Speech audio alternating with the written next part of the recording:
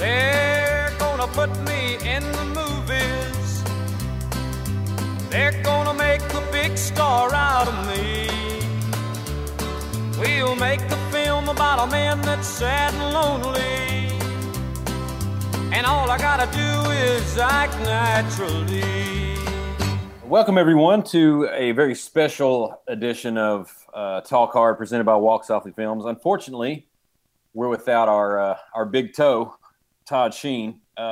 He had a prior engagement and hasn't seen the movie that we're going to be discussing this evening. But Scott and I both went and watched, as he promised he would do. We went and watched Ghostbusters, the new edition of Ghostbusters in the theaters, in our local theaters this week. Scott, you want to tell all your fans hello? This one's for you. That's right. That's right. So this, y'all got some kisses.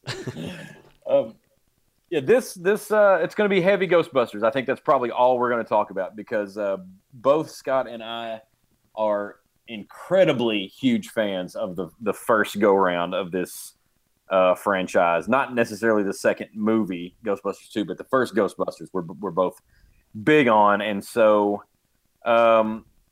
this one was getting some slack to begin with, and people were saying, a lot of people, not everybody, but a lot of people were saying they thought people were saying it was going to be bad because it had an all-female cast. Scott, I think you said that had nothing to do with why you thought it was going to be bad.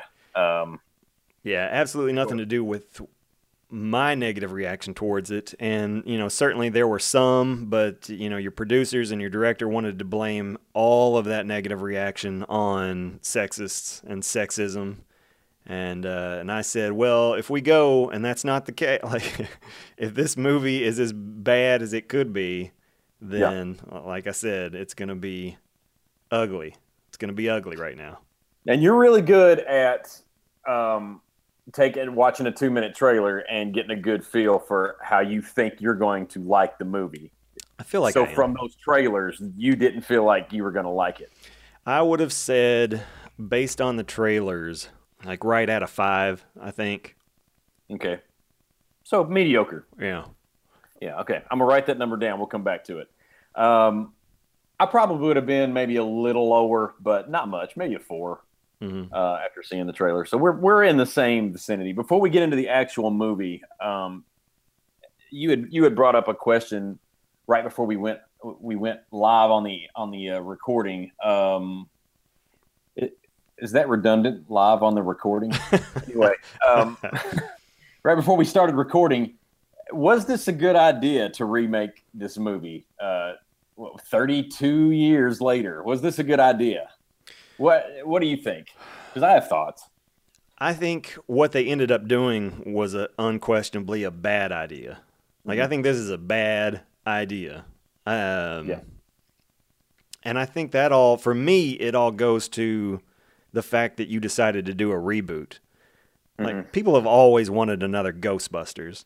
And we're, just begging for one before, dying to have one before Ramis passed away, before Harold Ramis passed away. And they were constantly trying to put one together that Bill Murray could never get on board with. He was never happy with the script, so it never happened. But everybody wanted one. So after he passes away, then it becomes, okay, well, he's gone, so now we're just going to do one anyway. And the only question is, how are we going to do it? And there were, you started hearing two camps about we're going to continue the story with a group of guys, and then you started to hear we're going to reboot with girls. The Seth Rogen group was going to take it over for a while. Yeah, exactly. And then you started to hear, oh, well, we'll do both. Like when there was some initial negative reaction to the girls, they said, oh, no, we'll still do that. We'll do both. And then that's even more confusing because just what? You just you money hungry. Anyway, so yeah, I think that's where the bad idea starts. Is you decided to do, even if you did this, you reboot with a female group of Ghostbusters. I still think a continuation of the story had a much better chance of success for me than a complete reboot. Yeah, I 100% agree, and especially after seeing it. And one of the things, and let's just go ahead and throw this out here. This is going to be really spoiler heavy, this podcast. So if you haven't seen it, maybe hit the pause button, go check it out, and come back and listen at this point. But especially after seeing that pretty much every cast member from the original one was obviously willing to be in this. Yeah. How hard would it have been to just make it a continuation? And then I think I know I wouldn't have had a problem with it, but that's exactly what it was why reboot it?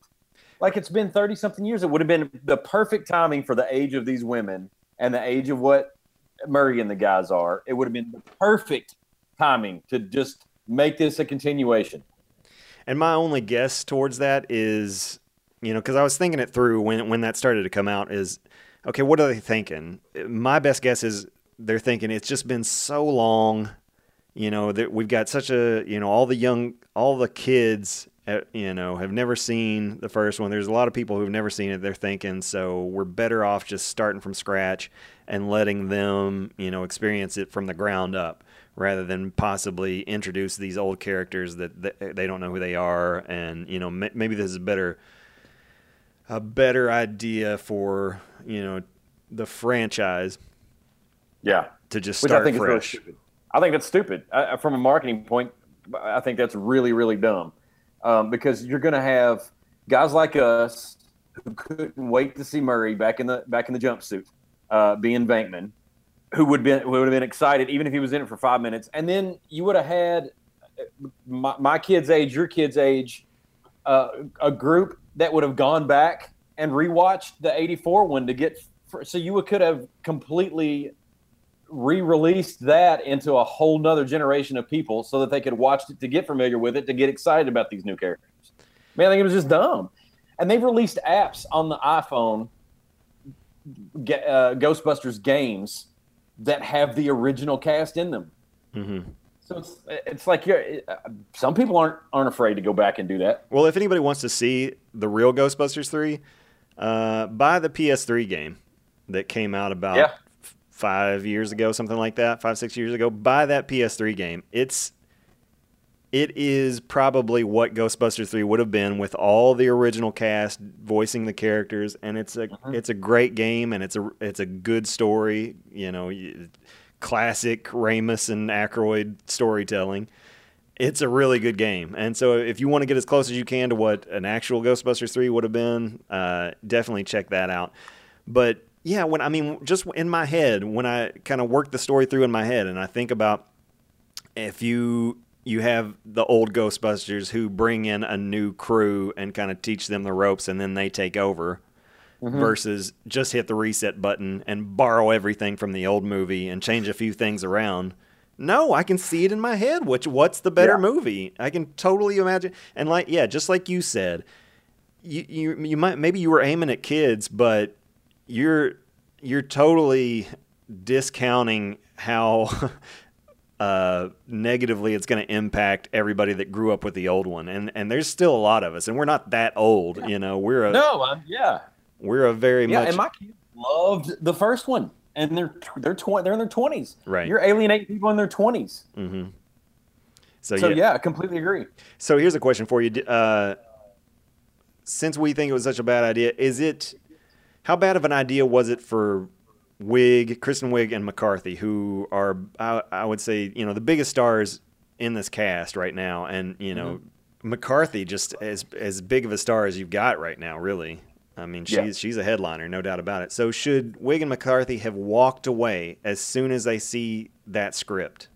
I mean, because I'm imagining reading it, and they can't have thought it was better than I did. I mean, you had to know when you read that script. Man, yeah, that's a good question. That really is a good question. In hindsight now, after seeing it, I would have to say I can't believe they did it. I can't either. Because do you walk away from it when you see that script, or is the property just too big? Is the franchise just too big, and the chance to possibly headline it as a group of women, is that too big of an opportunity? And that had to be what they got sold on. Yeah, and McCarthy's so hot, and she's so good Yeah. And Kristen Wiig too, that maybe they thought even with the bad script they could save it. And they're, I don't know how Feig or Feig or however you say his name is. I don't know how he is with the improv stuff. Looked like they did a few things with that in this movie, but maybe they thought we're good enough to carry this thing. Yeah, and I was looking at it and talking about directors, I thought, because basically, so let's get into it now. Tell everybody the text that you sent me.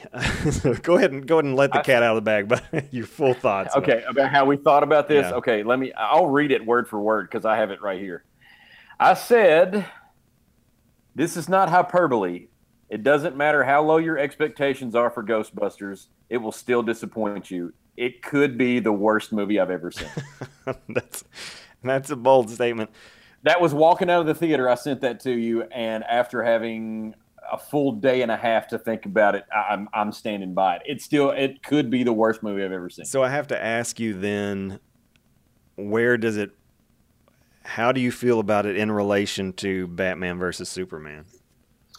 I actually compared it to that when I was talking. At least Batman versus Superman, regardless of how idiotic and nonsensical some of it was, at least some of the visual stuff with watching Batman and Superman get into it a little bit was fun to watch. And that final scene with Doomsday was fun to watch, even though it didn't make a bit of sense. Right. It was fun to watch. So even though the story had major problems, technically the movie was sound and okay. Now yes. And that's a perfect lead in to where I was going, because I took a look at directors, because basically I feel like the movie's incompetent. I don't feel like he was incompetent. He just didn't do a good job on this. Paul Feig is who we're talking about, and I'm totally guessing on the pronunciation of his name. So yeah, we might just call him the director. But I thought to myself, well, was that a huge mistake to bring in Feig? So let me take a look at what he's directed and compare it to what Reitman had directed. And I expected to be more impressed with Reitman coming in, like that was more of a proven commodity going into the original Ghostbusters. But actually, Reitman it was Meatballs and Stripes. And that was it. That was it. And Paul Feig had Spy and Bridesmaids were his two big movies. And so, you can definitely make the argument that Feig has the better resume coming in, even though personally I love Stripes.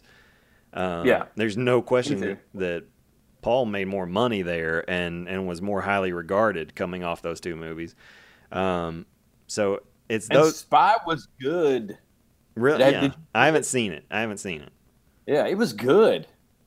So I really enjoyed it. So there you go, and which is surprising, but it's TV after that. It's a bunch of TV. It's 30 Rock and Parks and Rec and The Office, and and that feels right to me. Like, because when I'm watching it, I'm thinking like this feels like TV in some spots, kind of like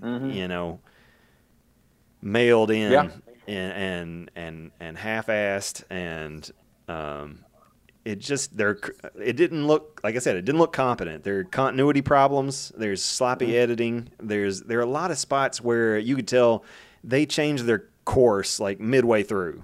Like Kevin walks into a scene. Kevin walks into a shot 3 seconds before they cut away from the scene with no line, and so I don't think I noticed that. And it's just, so it's just obvious that they're changing their mind, like, about how much they're using him, and so he's there for no reason, and obviously they cut an evil Kevin makes the cops do a dance number. Obviously, yeah, which made that so ridiculous. Yeah, so like. Good choice to get rid of that. Because goodness, that could have, you definitely made the right choice to get rid of it, because that could have made the whole thing laughable. Like, people could have come out of there because right now you've got a general good reaction from critics and stuff, which is also incredible to me. It's mind blowing. It has to be, because Nobody wants to be the bad guy, right? Yeah, exactly. Yeah. Nobody wants to be the bad guy, and yeah, you can't be the one to in this political time to say that you didn't like the all-female cast after all of that crap that came out before. Exactly. Yeah, you can't be the guy. Yep. Well, I'm not. We'll be the guys. That's exactly right. That's right. Paul Feig, it's time to come take your whooping, basically. That's right. But, you know, stuff like that, like the continuity problems and just the problems that you create for yourself because you change your mind as you're shooting or while you're editing, like, that's incompetence. That's a bad script. And it's incompetence not to know it before you shoot it. Yeah. To not know that the Kevin make all the cops dance scene is a bad idea before you shoot it. That's incompetence. I'm going to go ahead. Kevin in general was a bad idea. Yeah. Kevin was a bad idea. The character of Kevin was a bad idea. That the writing for that, I felt, and honestly, I'll go ahead and say this. I felt worse. By the end of the movie, I felt more sympathy for the actors than the characters in the movie. Because they had crap to work with. Poor Chris Hemsworth. Okay, when he sits down and scratches his eye through the glasses, that was pretty funny. Yeah. Like, that part was okay. But after that, it was like he was trying to downplay and low-key, go low-key with a script that he was given to where he was so unbelievably idiotic. Where he was trying not to listen to what they were saying, so he covered his eyes. Yeah. It was obscene. It was, like you said, it was ridiculous how over the top they took that character. And kept trying to reach through the glass to get the phone. Yes, like there are parts like that throughout the movie. Like, a movie shouldn't make me shake my head and roll my eyes, and it had lots of moments like that. This movie has lots of moments where it's just like, oh my goodness, like, that's awful. And not just once. He goes for the phone like 3 times through the glass. Keeps hitting his hand on the tank. Like, that's just dumb. Like, and keeps covering his eyes up so he can't hear things. Yeah, it's like it's like high schoolers making a video for a class project. It's fine for them. Just hammer a joke. Hammer it and go crazy over the top with it. Like, your classmates, your buddies will laugh. But no, that's not okay. Like, maintain some respectability and do the story itself some service, man. Like, the original Ghostbusters takes itself seriously at points, which makes the comedy work, Yes. So, like, talking about Kevin, let's talk about characters. Okay. We talked about Time and that script on this show. And the Richard Curtis characters, I felt like this is the exact opposite of that. Like, where every character was well fleshed out and you knew who exactly what they were and you liked them. This is the exact opposite. Like, what are their characters? Yeah. Couldn't figure it out.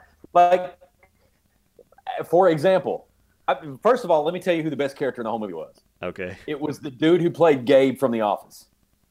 Yeah. That guy in the opening scene had the only joke that landed, and it was the first joke of the whole thing, where he said in this room it was where Mr. Barnum decided he was going to enslave elephants. Uh-huh. That's the funniest joke in the whole thing, and he got it. That was the best character in the whole movie. Kristen Wiig was supposed to be the intellectual the smartest one of the group, because she was getting ready to get tenure at a prestigious college, Columbia, I think. Uh-huh. And she spent the rest of the movie acting like she didn't have a clue what was going on, and Melissa McCarthy had to explain every detail to everything for her. Yeah. Like, that's dumb. What? She's the one that made it. Right. That's what I kept trying to figure out is, like, are there going to be parallels between the old characters and these characters? Because, I mean, they did that with so much other stuff. I fully expected there to be, kind of corollaries between the two. And Kristen Wiig was certainly supposed to be, or I thought I was supposed to believe that she was the most intelligent of the group, which makes her the Egon. But no, that she doesn't work as an Egon at all. Like, that's, No. she's just, like you said, the best I can come up with is she's really smart, except she's not. And For the first 15 minutes, she's smart. And she's kind of a horn dog. She wants Kevin, and they kept hitting that joke. Right. But over and over and over. Yeah, but basically it boils down to she's smart and nobody believed her that she saw a ghost when she was a kid. And that's her. That's it. That's her whole character. So tell me who McCarthy is then. What's her character? She was I think at first she was supposed to be, I almost think she was more of the Rick Moranis character than anybody. Like sort of the absent-minded but brilliant. I guess that wouldn't be the absent-minded part, Rick Moranis, but brilliant. So maybe the Aykroyd type. Yeah, she's supposed to be Ray, right? Yeah. Now that I think about it, but again, that doesn't hit it until I like force myself to see it.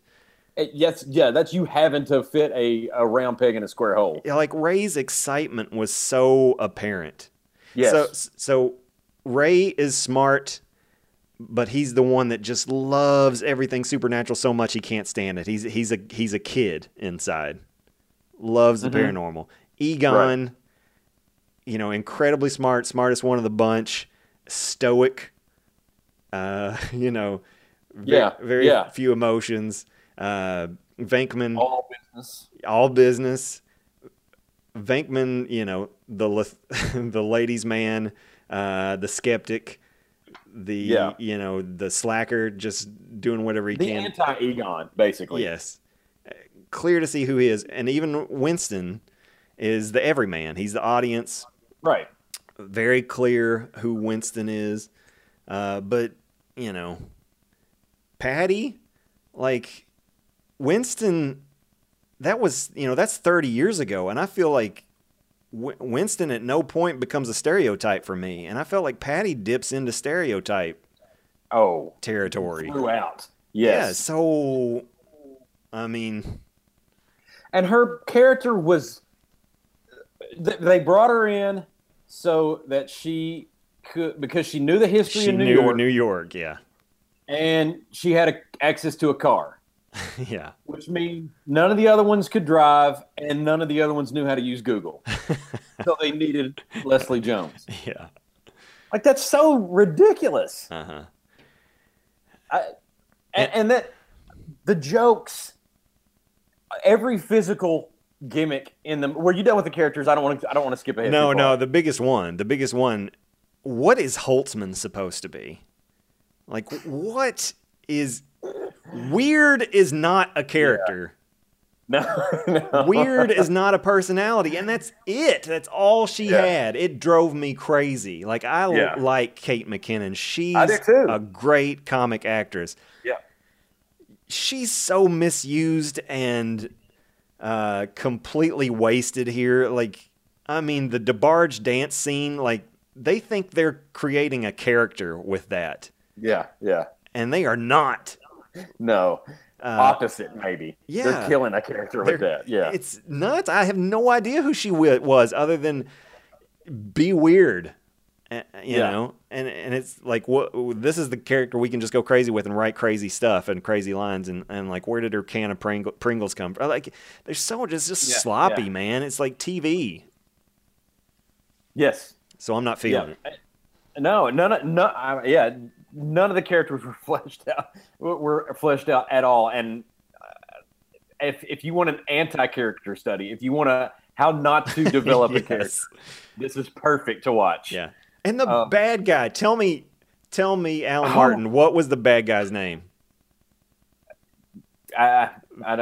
Rowan's coming to mind, but I don't know. Oh, very good, because I had no idea. I had to look it up. Is that what it is? Yeah. But my point exactly, like, he's also, like, I mean, who? Like, Rowan, I mean, he's a bad guy, and he's going to try to destroy New York because he doesn't like people. Yeah, and because people are mean. Yeah, and then they even said, like, you don't like people. Like, that's not good enough. Like, I'm sorry, that's not good enough. And I was thinking about, like, the little dude from Ghostbusters 2, And like, Right. was he kind of like there's wasn't a lot to him, but no, I was like he felt more fleshed out to me too because he was kind of in love with Sigourney and Yeah. you know, Right. and Yeah. and yeah. he's trying yeah. to And you got he sort of worshipped at the altar of. exactly. Yeah. You had motivation because like Right. he's worshiping Vigo and all that stuff. But this dude, like I liked his first little scene with Patty. I did. Like he had a couple little faces and he was being a weirdo, and I kind of liked what he was doing with the character. But I mean, that's all you got is just he's a weird. Yeah. I mean, again, it was another one that was just his character. He's weird. Yeah. Why does he want to do this? I don't know. And later on, I want to get into what maybe we would have done. Okay. With these people and made them better. I think we could have took the same cast and made this thing good. I think in any competent hands, you could have taken this cast and made this thing good. But anyway, was there an original physical joke in the entire movie? That's what I was going to ask you earlier. Like every physical gimmick in the movie was borrowed from something. Yeah. Or And yeah. they didn't do it as good. Melissa McCarthy flying around after exploring with the proton pack. Robert Downey Jr. did it 6 years ago in Iron Man. Mhm. It was the same scene, Yeah. only not as good. Yeah. I'm telling you, man, this script is one of the laziest I've ever is. seen. The stage dive that Leslie Jones took and fell off the stage, done 1,000 times. Yes, exactly. Most notably, probably the one that came to my mind was School of Rock when Jack Black took the dive and just face planted. But that joke could have worked. Here's another example of how some of this stuff was lazy and could have easily been fixed. Okay, so she takes the stage dive, bites it, and says, I don't know if that was because I'm a woman or lady or because I'm black, but Yeah. either way, it's not cool. Well, Melissa McCarthy's on the other side and just did it. Yeah. Obviously, A race thing. right. Here's how you could have fixed that. Yeah. Leslie Jones takes the stage dive. She bites it. She says, I don't know if that's because I'm a lady or because I'm black. Then you show Melissa McCarthy doing it. Yeah. She takes the stage dive, and they willingly go across, take her and move her across the crowd. And then Leslie Jones is like, well, I guess that answered that. Yeah. She doesn't acknowledge it at all. It's such an oversight. Yes. A huge oversight. Like All who's you had to do was flip-flop those, and that joke worked. Exactly. Who's the script supervisor right there? Because, I mean, yeah, and that's what I'm talking about. Like, the direction seems incompetent. Because, yeah, everybody in the audience sees the joke. Mm-hmm. Like, that I don't know if it's a lady thing or if it's a race thing. And then you get the next shot of, yeah, McCarthy is being successfully crowd surfed. Like, okay, well, there's your answer. And then the movie completely ignores it. Yeah. Yeah, so awful. All of the throwback physical stuff, all the nods, I guess, to the first Ghostbusters, like with getting slimed and all that stuff, was done so much better in the first one. If you're going to redo them, Mm-hmm. then put your own little twist on them. Don't, like, if you're going to have, for an example, you've had a lot of scenes, and I hope I can think of the movie, but you've had a lot of scenes where people have thrown up on other people. Yeah. But then you get to that I Love You Man with Paul Rudd. It's the one where Paul Rudd and Rashida Jones are getting married, and she's got 100 bridesmaids, and he doesn't have any friends because his mom's his best friend. And so he's trying to make friends. So he goes over to Jon Favreau's house. How many times have you seen in, like, drinking games somebody, throw up on somebody else in movies? I mean, it's an old trope. But in this one, man, when Paul Rudd did it, he really did it. And it just, like, covered him from head. That's what happened to Bill Murray in the first Ghostbusters. Yeah. And then they did the exact same thing to Kristen Wiig, only out 3 times. It's like, just because you did it more doesn't make it funny. No. And yeah, as a matter of fact, it usually works the opposite way. Right. Yeah. So was there – I've got a lot of things that didn't work. We can keep going down the list. Also, when Melissa McCarthy gets possessed, by Rowan, and all Leslie Jones has to do is give her a good slap. Time out right there. Time out right there. Okay. Let's not skip over this. She gets possessed by Rowan, and how does it happen? Rowan comes out of the sink. Why? Tell me. Do you know? I have absolutely no idea. Didn't that seem so like Bizarnival? Like, for anybody who's not seen our short film, that we would come up with stuff like on the spot, like, and why are you doing that? We don't know, because it'll be funny maybe, or it was that, wasn't it? It was like, well, where's he come? How does this happen? How's he possessed, or was he come? Well, he comes out of the sink, and the hole in the what? Like, that was just so random. Anyway. Yeah, and he kind of chased her around a little bit with the knocks and the hits on the door and all this stuff, and then all of a sudden he's in the sink, and then he explodes into her face. Yeah, possesses her. So she comes out, has a little bit of a scuffle, which I didn't understand, because she has the superhuman strength to throw Kate McKinnon across the room, lift her up with one hand, off the ground with one hand, and hold her out the window and get ready to throw her down. But I guess, does Leslie Jones also have superhuman strength? She is a large lady. She is big, but I mean, I don't think she's lifting Kate McKinnon up with one hand by her neck. No matter. So they get into a little scuffle that makes no sense as far as the physics of it. And then all it takes is for one slap across the face of Melissa McCarthy, and Rowan's out of there. Like, you can slap ghosts out of people. Right. Yeah, it didn't seem that threatening. And then, like, I think I got three smiles and or very muffled chuckles through the whole movie. That's it. I've named two of mine. So. Yeah, one of mine was "The power of Patty compels you." Is a decent line, and her completely committing to it and screaming it. Like, I got a little chuckle out of that. But on that note, all the action is awful. Yeah. Awful. Yes.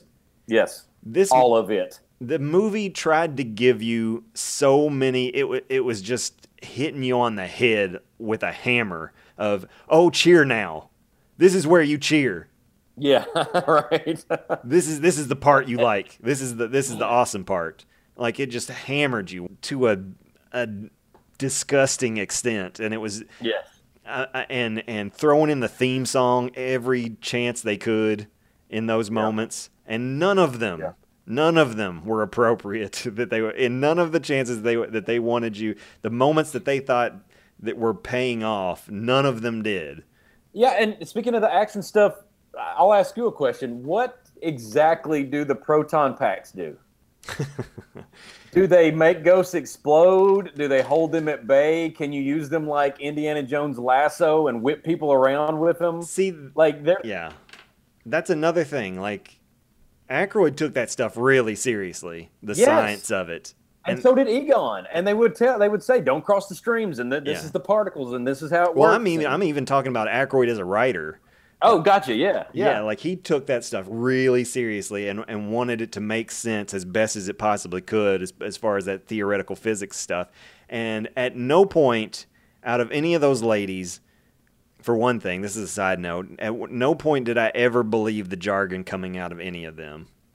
No, it just sounded like sciencey words. Yeah. Whereas Egon, like, Ramis was perfect for that. He's so understated. You didn't give him many lines at all. And when he would deliver that stuff, I totally bought it. And there just wasn't that person in this group of ladies that I believed it from. I don't think it was cast very well. Yeah, right. And even, like, there could have been a character to do that. They just didn't give us one. Right. And taking a lesson from that, like the writers and directors, and make sure you know who that character is. Instead, it's like everybody except Wig maybe is just trying to ham it up. Like, take a lesson from Ramis and the laughs that he gets by going understated and letting the material breathe and let the writing do its job. Let it get the laugh. You don't have to go for the throat. Thing we talked about after the movie was it seemed like there were no setups to any jokes. It was all punchlines. Everything was I'm going to smack you over the head with this frying pan of a punchline. But there was never a setup for any of it. The big action sequences, like the one at the very end where they have the full on, showdown in the middle of the street with like pilgrims revolutionary soldiers and stuff like that. I mean, all that junk, dude, it just wasn't good. None of it, like he's just obviously not cut out for action. None of that stuff paid off for me at all. It was every time that the movie was like, right here is the part that you're going to be cheering for. Like, no, not even close, man. Like when McKinnon went with the double barrels. And you could tell they were wanting, exactly. Here we go. Exactly, that whole sequence where she's walking through and goes with the two pistols that jump out of her. I mean, like, come on, man. Like, the reason the first Ghostbusters work is because it is so grounded, and you just went nuts with like you said, with the proton packs and what do they do, and you just lost all of that, like any believability that it had whatsoever. And it's important to ground it a little bit is important. And you just threw that out the window completely with all that stuff. Or did she explain how some of those weapons worked in the alley when they were practicing them, and then when they were put into the field, they didn't work anything like what they explained they were going to work like? I just hated it. I couldn't get over it. That whole scene, like, again, more complete incompetence. Like, that scene of the gadget scene was completely for no reason. It served no purpose whatsoever, and it was shoehorned into a place in between two scenes where it did not belong at all. Made zero sense as to why it was there. It's just like, we just want it there. And because we think it'll be funny and we'll be able to use it for cool stuff later. And like, dang, like, how many are you going to make? Like, the gun and her double pistols and the stupid ghost chipper or whatever they called it. And oh, gosh. Awful, man. How did that get through the scriptwriter's tables? Right. Gosh, that was awful. And do they work on regular objects or not? Because it was like, well, this is only going to work on ghosts, and the first thing they did was just it sucks though. Chop up a bunch of garbage. Yeah, that was driving me crazy. Like, as soon as the very first time they went into that alley and were like testing out their stuff, it's like, what do you mean you're testing on what? On that paper target, and it does work. And it does work on that, but that doesn't prove anything whatsoever. But yeah, so the big sequence, and it was so green screened and kind of not good at all. Like, that whole sequence at night in Times Square was just green screened to death. And yeah, and so she does the walking through, and it's supposed to be super cool, and she's killing everything with her double pistols, and then says, "You just got Holtzman'd" at the end of it, and it's like, oh man, you can tell, like, they're the director. Like, they're all just waiting for that outrageous, raucous cheering after that moment. Like, no, not at all. No. Here's what they got from me. So, tell me what was your audience like? Like, you hated it. What was the vibe from everybody else in the room?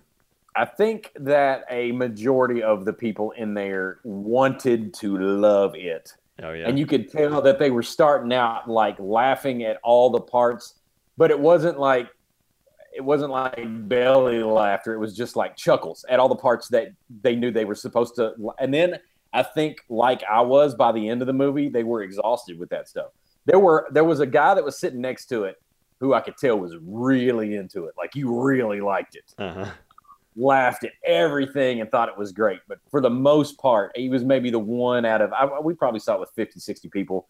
He was probably the one guy that by the end of it didn't seem like they were worn. Like, it really felt like there was no energy left in that room other than this one guy. Yeah. Yeah. Was my text to you in any way hyperbole? Or is it hyperbolic to you? Or do you also think this could be one of the worst movies you've ever seen. I probably wouldn't go that far. Yeah. I would say it's somewhere around the 5. Like, and for me, a 5 is not good. I mean, it's embarrassing and nothing I'd ever want to see again, and frankly, inexcusable for this franchise. Right. And one of the things I was going to ask you about, how painful for you were the throwbacks that they tried to do from the original, like with the Stay Puft Marshmallow Man, with Slimer, with Ecto-1. And maybe the most painful part for me was how they got the logo. Yes. With doing graffiti on the wall in the subway. Yeah, why are you wasting time on that? Why are you wasting screen time with that? I mean, and they had to, I guess part of that was bringing it back in the end to make that the new Stay Puft Marshmallow Man was your logo. Yeah. Attacking and then are you going to be original or not? But right. Okay, so this dude says you can pick anything you want me to be, just like Gozer did exactly in the first one. And they say we want something soft and cuddly, just like Ray did in the first one. And then he's like, "Oh, well, here you go." And how tough is this huge boss if Kristen Wiig glances it with her proton pack and burns half his face and his shoulder with right. it? In all fairness, the climax of the original Ghostbusters, it was probably like fairly easy also. But I don't know. I was just so much more invested by the time it got there. Yes. And in saying that it was easy, then why did they try to completely repeat it? Yes. Like, you've had 36 years to think of a better one. Right. Yeah, that's an area you could have improved on. And instead you went lazy again. How do we end this movie? Oh, just like they did. And then to end it all, you took another physical gimmick from another movie where Wesley ties himself up on the vine and dives into the lightning sand in the Princess Bride. That's what Kristen Wiig did exactly to save what's her nose. So, and I loved how they didn't want to bother to figure out more laziness. Didn't want to bother to figure out how that effect works of how they pull her out of there because the portal had already closed. So you just put McKinnon and Patty outside the door, and they're pulling the cord through the door, so you don't have to see what's on the other side. Again, an exhibition of superhuman strength by Patty. Right. Pulling 2 full-grown women and pulling them at like Mach 3 of that tunnel. I mean, it's just so inexcusably lazy to put them outside the door and pulling the cord through those doors. It was like, man, you just didn't even want to try to figure this out, did you? No. No. So you said you were guessing a 5. You'd give it a 5 on the back end. Yeah, 4.5 or 5, I would say. Yeah. I would have said going in, I'd give it a 4. Coming out, I probably would have given it generously a 1 because I don't want to get into decimals.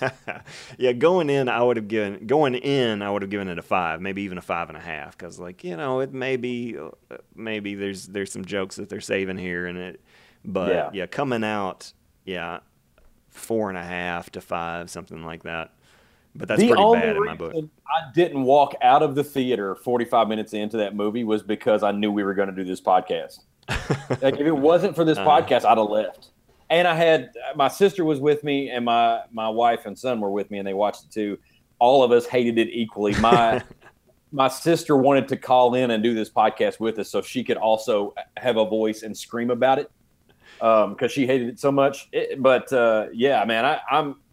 giving it not giving it a 0. I think is all I can do for it because it made me smile. I think twice.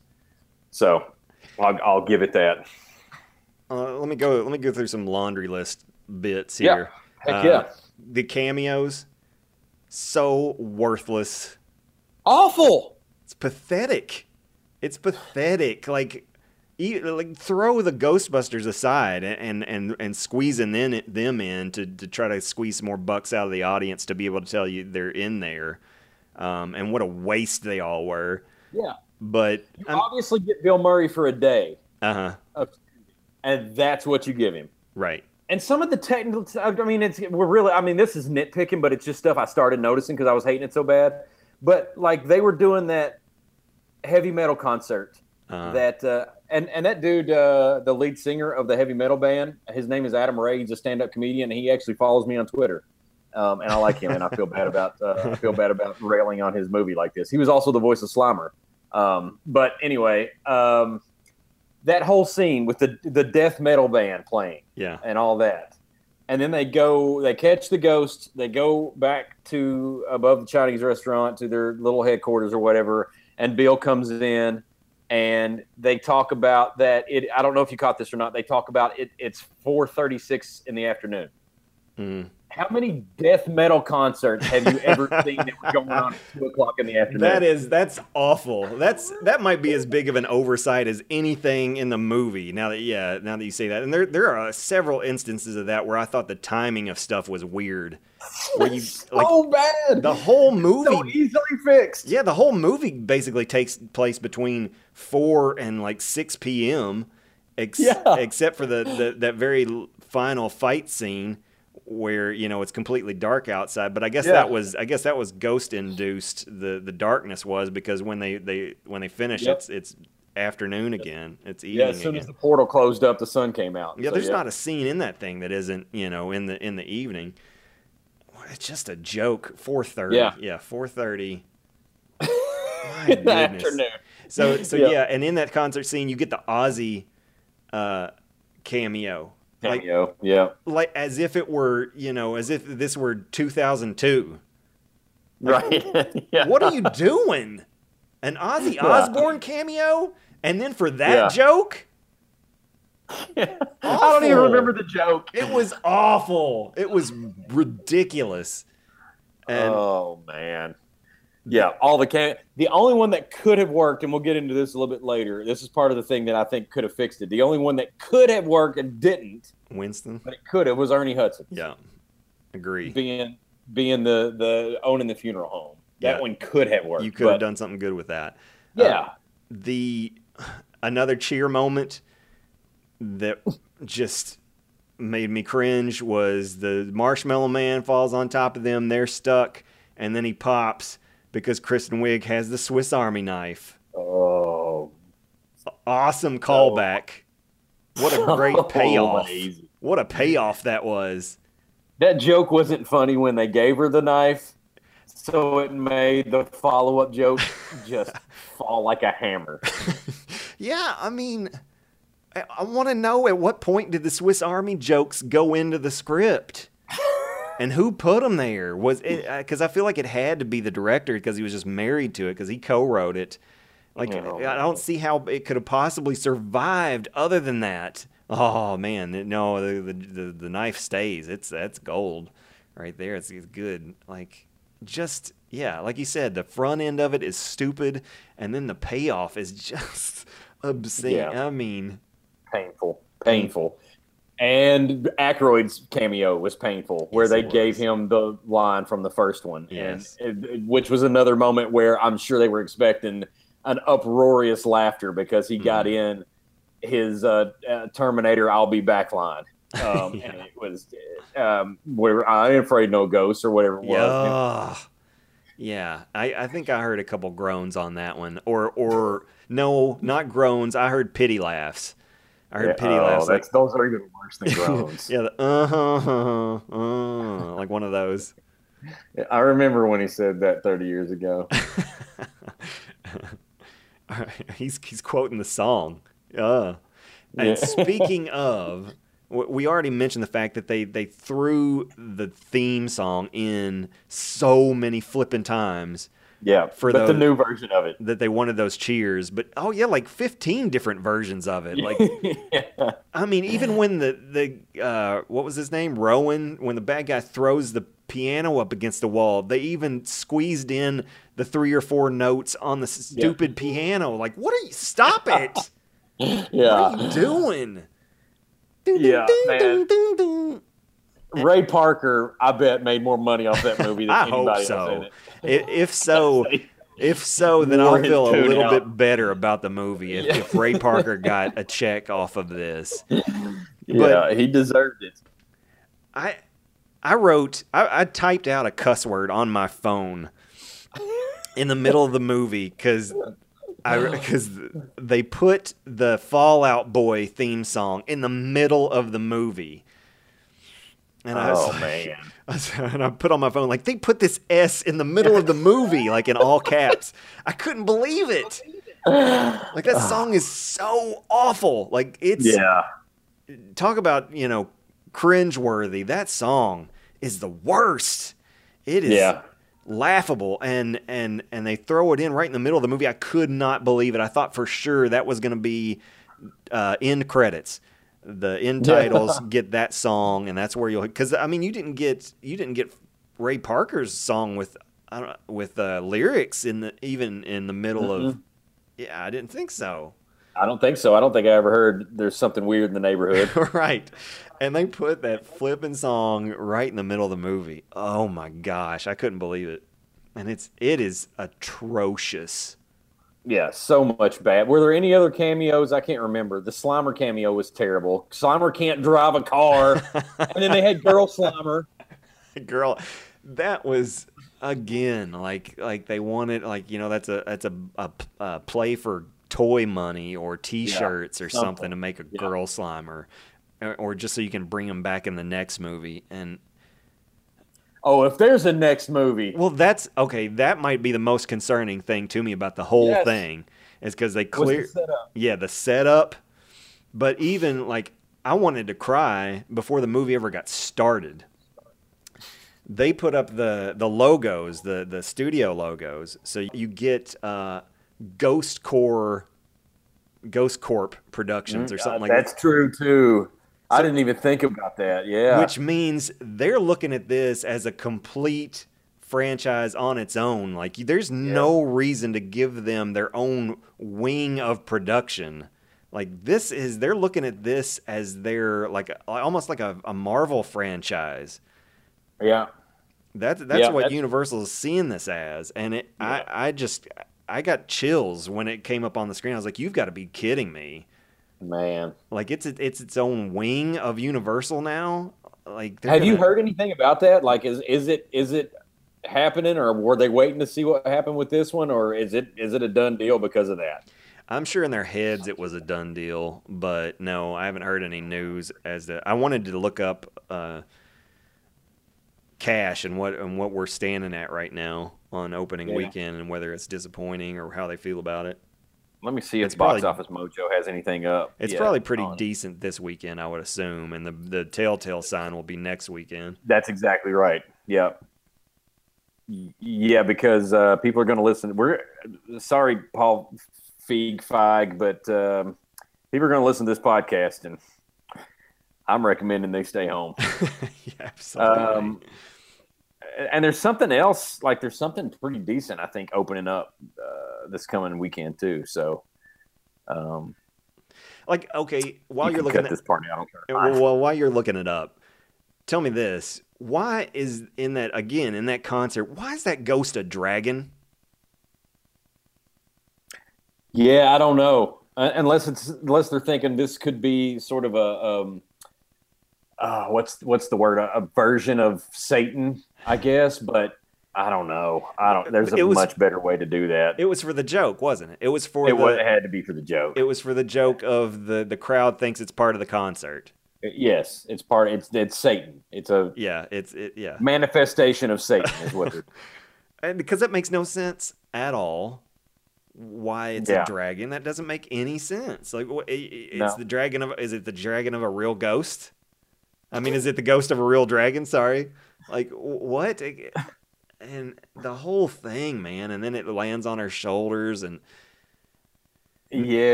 none of the. And again, the proton packs. What were they doing? Yes, none of it works. None of the action works. Like, that first time that first of all, they wasted the first use of a proton pack is in the back alley, and it's not.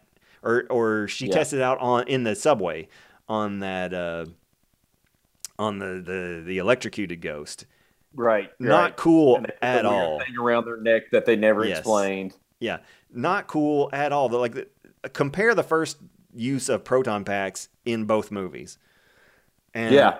I mean, as kids, fired up for it. Like, that's awesome. Like, man, I love this. And it completely wasted in this new one. Like, it's a one pack. Like, what's it doing? And the setup for the first one was so good with them on the elevator and Ray turns his on. Mhm. You remember that? Where they're all Yes. kind of together in the elevator and Ray My turns favorite his on scene and in the the other whole two- movie. Yeah, the other two kind of sidestep him and get as far away from him as he can because of the noise it makes. Again, super subtle. Let the Yes. material work. Do its Yes. Let the material do its thing. Like, they're not doing, like, they are letting that script breathe and get its laugh. That, like, that's one of my favorite scenes in any movie ever, comedy wise, because it's just so genius and it's so subtle. But yeah, they're in an elevator. They let the whole thing just have, they let it breathe. Like, they're in no hurry. They just let it do its thing. They're right in the elevator. He tells it to switch it on. They do, and they get the sound. And then they just, the other two just slowly take that step to the side. Yeah. Egon and Venkman step away from Ray. And it's just, it's gold. It's comedy gold. Yeah, and then the first time they use I don't know if this is the first time, but it's one of the first times they use it. And it's because Ray's super jumpy and he sees the chambermaid or whatever with the cart. And he just blows it all to heck. And she pops her head around the cart and is like, "The hell y'all doing?" Yeah. Yeah, and then you didn't get any of that in this. Right, and you get the scene in the lobby of the hotel, and they just blast everything and just wipe it all out, and then you get the nice shooting text line, and all that stuff was cool and funny, and none of the action is cool or funny in this movie. No. Box Office Mojo has, first of all, the production company Sony, and then it has it. If I'm reading it right, so far it's sitting at 34 million this weekend. Okay, so not terrible, not a terrible opening. I'm not sure that's what they want. No, I'm sure it's not what they wanted. Yeah, 30 is... looks like it made 17 million Friday and 16 million yesterday. So. Okay. And we're recording this on Sunday, so we don't know what that is.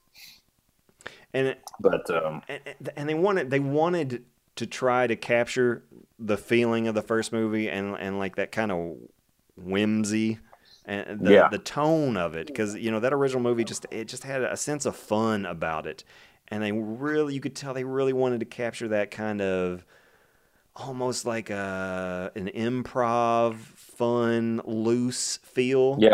Yeah. And again, I feel like it was completely unsuccessful.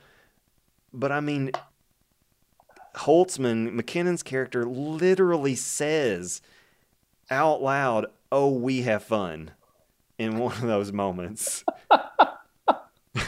And that says it all, man. The fact that you have one of your characters say it. Trying to convince with subliminal messaging. we have fun. No, you don't. Man, everything. Here, and we're jumping all over the place a little bit because I think the floodgates are just overloading with things that we hated about it. But also, so they arrest Rowan in the thing after they find his machine and they shut the machine down. They arrest him, and then they fake arrest the Ghostbusters for posterity's sake, and then they just leave all the machinery. The police are just going to leave all that machinery down there in the basement that wasn't supposed to be there. That they have already acknowledged this could have been the end of the world. And they're just going to. So we'll just leave it down here for a couple days. Nobody really needs to dismantle this thing or figure out what it is or whatever. We'll just wait till old dude comes back and kills himself on it. Yeah, we'll put a couple cops in front of the door and not explain why we didn't have those girls disassemble the whole thing when they freely acknowledge that this is just like our technology and it's based on our book. Yes, yes, and we know that you all are the real deal now. But we're just going to leave this thing that that we have acknowledged could end humanity. We'll just leave it sitting down here for a few days. Whatever happens. Andy Garcia, I liked as the mayor. That was one of my three little chuckles was Andy Garcia based. When he got really ticked off about comparing him to the mayor on That was great. Yeah, what was it? Oh, that was a great line, man. Oh, what was he? I got to see if I can figure it out. Yeah, he did. He got, don't you ever compare me to the mayor. Do not compare me to the Jaws mayor. Yeah, the Jaws mayor. Yeah. Yeah, that might be the best line of the whole movie. That or the when Barnum decided to enslave elephants might be the best two lines of the movie. Yeah, I would agree with that. One of the best lines, and and it's fourth wall kind of like almost like you're in a movie type thing, but it didn't bother me at all. Yeah, at that point, it was refreshing. Yes. My goodness, have we crapped on it enough? Have we gotten it all out? I think so. I'm sure something else will pop into my head in a minute because I've been all over the place with it. But okay, so if we're gonna make it better, I have a few ideas of how you could make it better. It wouldn't be hard, but we've already talked about you just make it a continuation of the last one. I think we agree that would have been a much better idea than a complete reboot, especially since those three guys, Ernie Hudson, Dan Aykroyd, Bill Murray, and what's her name that played Janine? Yes. Yes, they all decided they were going to do it. What if the well had run dry on the supernatural stuff, so they had all kind of moved on. There was nothing going on as far as the supernatural stuff goes, and maybe McKinnon, or maybe it wouldn't matter. Any of the three could have been the daughter of any of the three Ghostbusters. Kristen Wiig could have been Sigourney Weaver and Bill Murray's daughter, for that matter. What if you do that and so stuff starts happening in the city or whatever, and she goes to him and like she's big time into the paranormal because he was, and she goes to the original crew and he's like, something's happening. This definitely is familiar or whatever. And what if Rowan maybe is Rick Moranis' kid? And that's like because Sigourney married what's his name and Bill Murray, and Rick Moranis was just always crapping on the Ghostbusters, and he hated them because he got turned into the dog at the end and all that of the first one. What if Rowan seeks revenge out for his dad and I mean, would that not? And the thing with Ernie Hudson being a mortician would have been kind of funny because he was like, I was tired of dealing with dead people that were trying to kill me. So I decided to get into this line of dealing with dead people that were unanimated or whatever.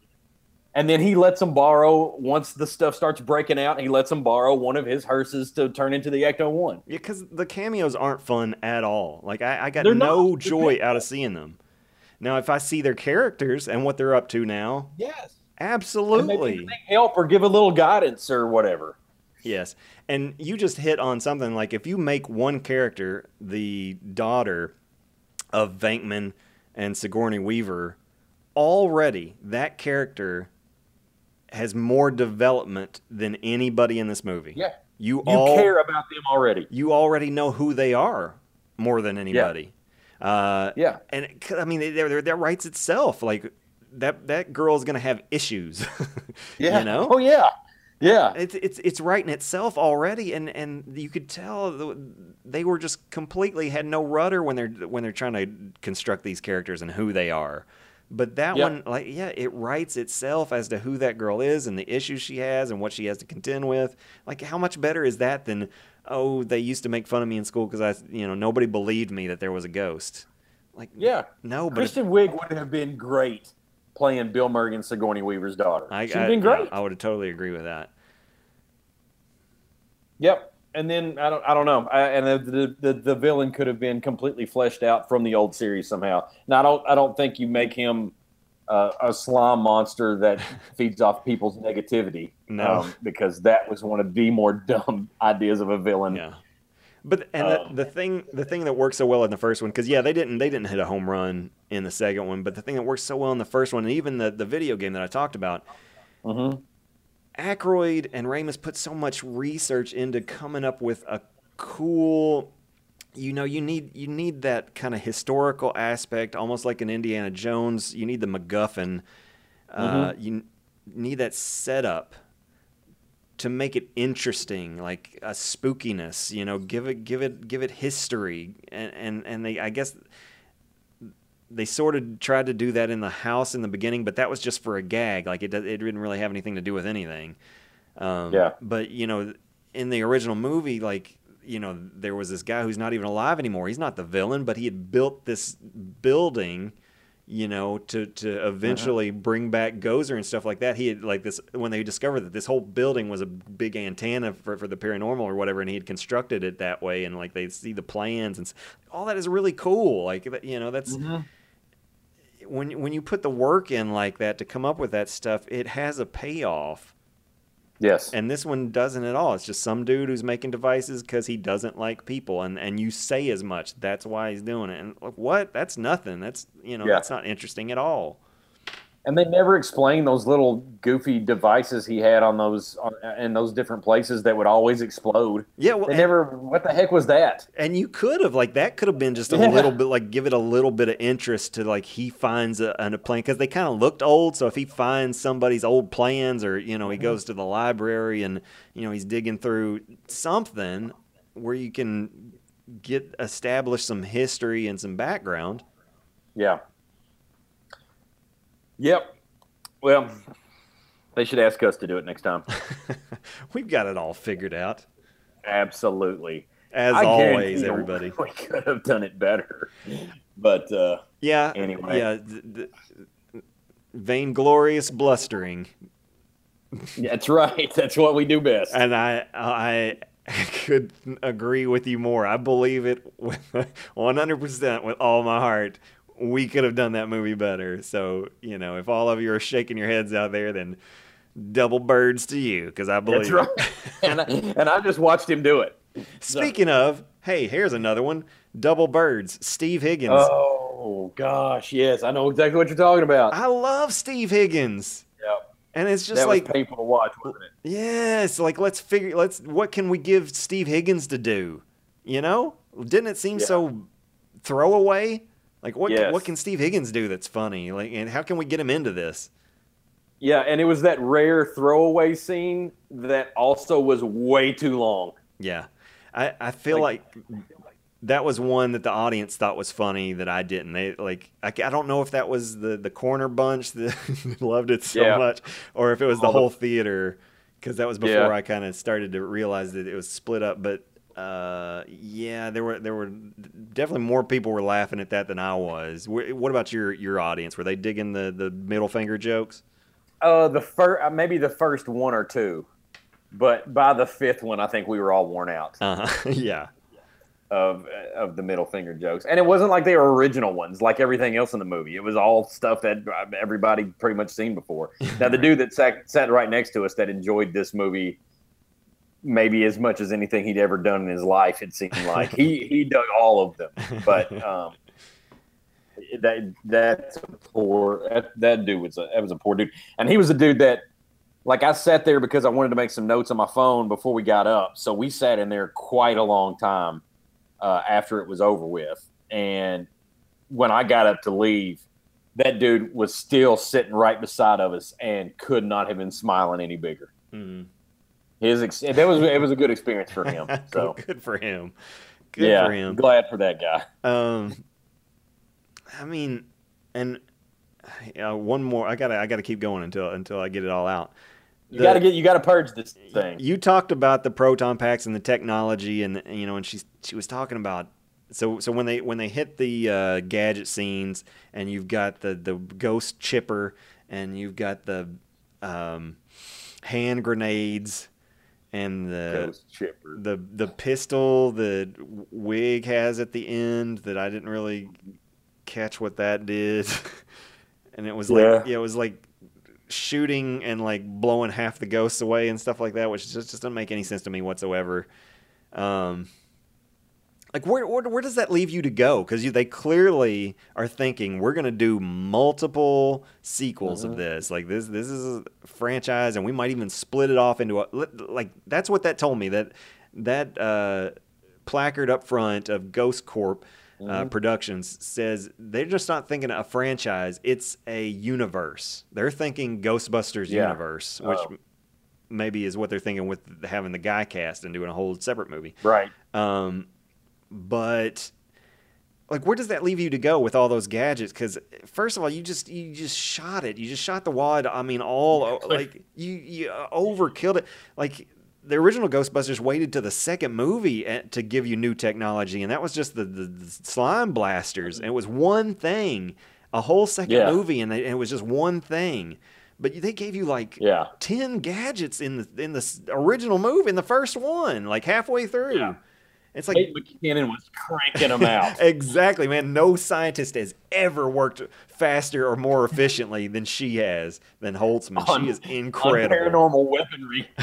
Yes, that has never been tested before, and man, she is cranking it out. And I didn't like any of it. I didn't like any of those things. I thought they were all stupid. No. None of them were cool, I didn't think.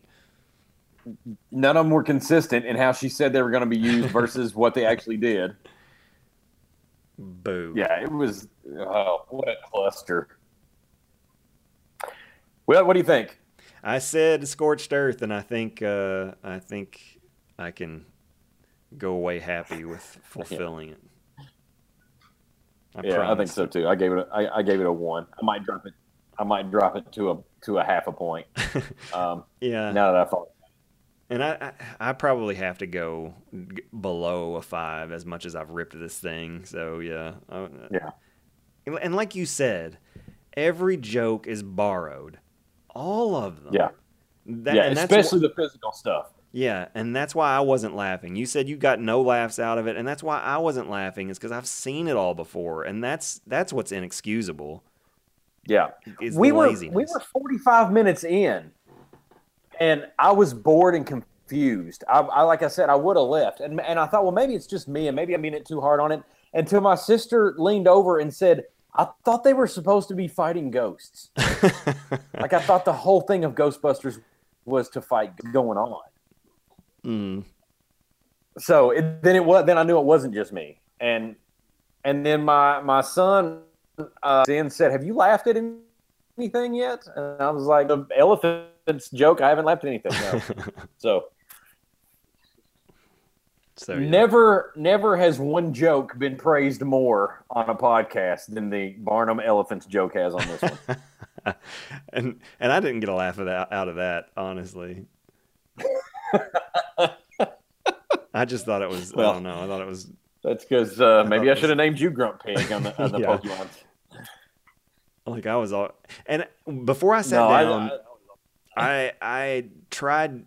I closed my eyes and I centered myself too. Like I gave myself a moment. Like I'm not carrying negativity into this. Like I pushed it all out, and I swear, like I went in with a clean slate and allowed that thing to hit me however it would, and not have any negativity like shape my opinion of it as it went. Yep. And I wanted to like it. It wasn't like I went in there saying, I hope I hate this thing. No. And I hope this is a terrible experience. Zero of my negative thoughts, opinions have anything to do with that the Ghostbusters were all girls. Like it didn't affect my feeling towards it whatsoever. Nope, because I like those girls. Yeah. The only thing in that vein that maybe affected me at all is maybe they just went overboard to make Kevin a stupid man. And also maybe Leslie Jones isn't a very good actress, I don't think. Like, yeah. Like I don't think that doesn't have anything to do with her being a girl, but I don't think she can act very well. So which one did you say you can cut this part out, but it was breaking up really bad. Which one did you say wasn't a very good actress? Leslie Jones, I don't think is a very good actress. Yeah, I'm with you. I don't think so either. And I think McKinnon might honestly be a little one-dimensional too. Well, with this script, she certainly is. Like, I mean, Yeah. this movie did her no favors whatsoever. No, but they're having fun. So. Yeah. Oh, we have fun. Again, another joke that's been done, like just on its own, where you know, Anchorman style, you say what's actually happening as a joke. Yeah, right. Yeah. Like, yeah, that's not funny anymore either. No. And you're definitely not Ron Burgundy, so stop. All right, well, I think we can give this the official Talk Hard thumbs down. Please don't go see this. Please don't rent it. Please don't buy it. We're begging you. And if you do, then just do it for the novelty of it. And if you do like it, man, let us know, because. And you very well could. I mean, yeah, I don't want to harsh anybody's mail or anything on this thing, but right. I just thought it was terrible. Our taste isn't everybody's taste. We're just looking for a little bit more. And like, obviously, the guy that you were sitting beside, yeah, he might come hunt you down if he hears this.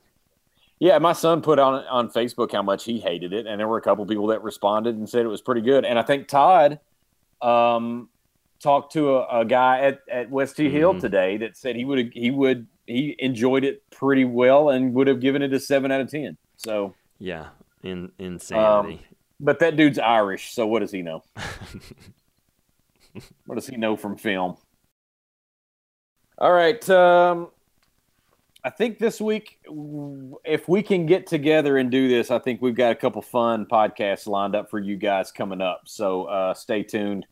Should I spoil it a little bit, or go ahead and tease or let it go? If we can all get together to where we can actually use some technology and get some music in the background while we're talking, we're gonna go with a subject that was kind of breached a few weeks ago or last week, where Todd said, has there ever been a good movie with a bad song or a bad movie with a good song?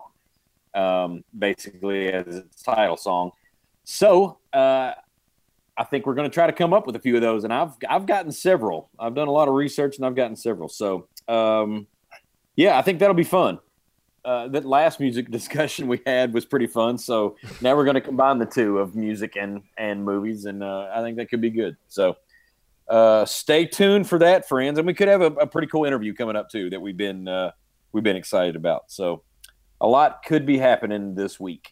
Thanks for liking us on the social medias and sharing it with friends. And don't forget to rate it on iTunes.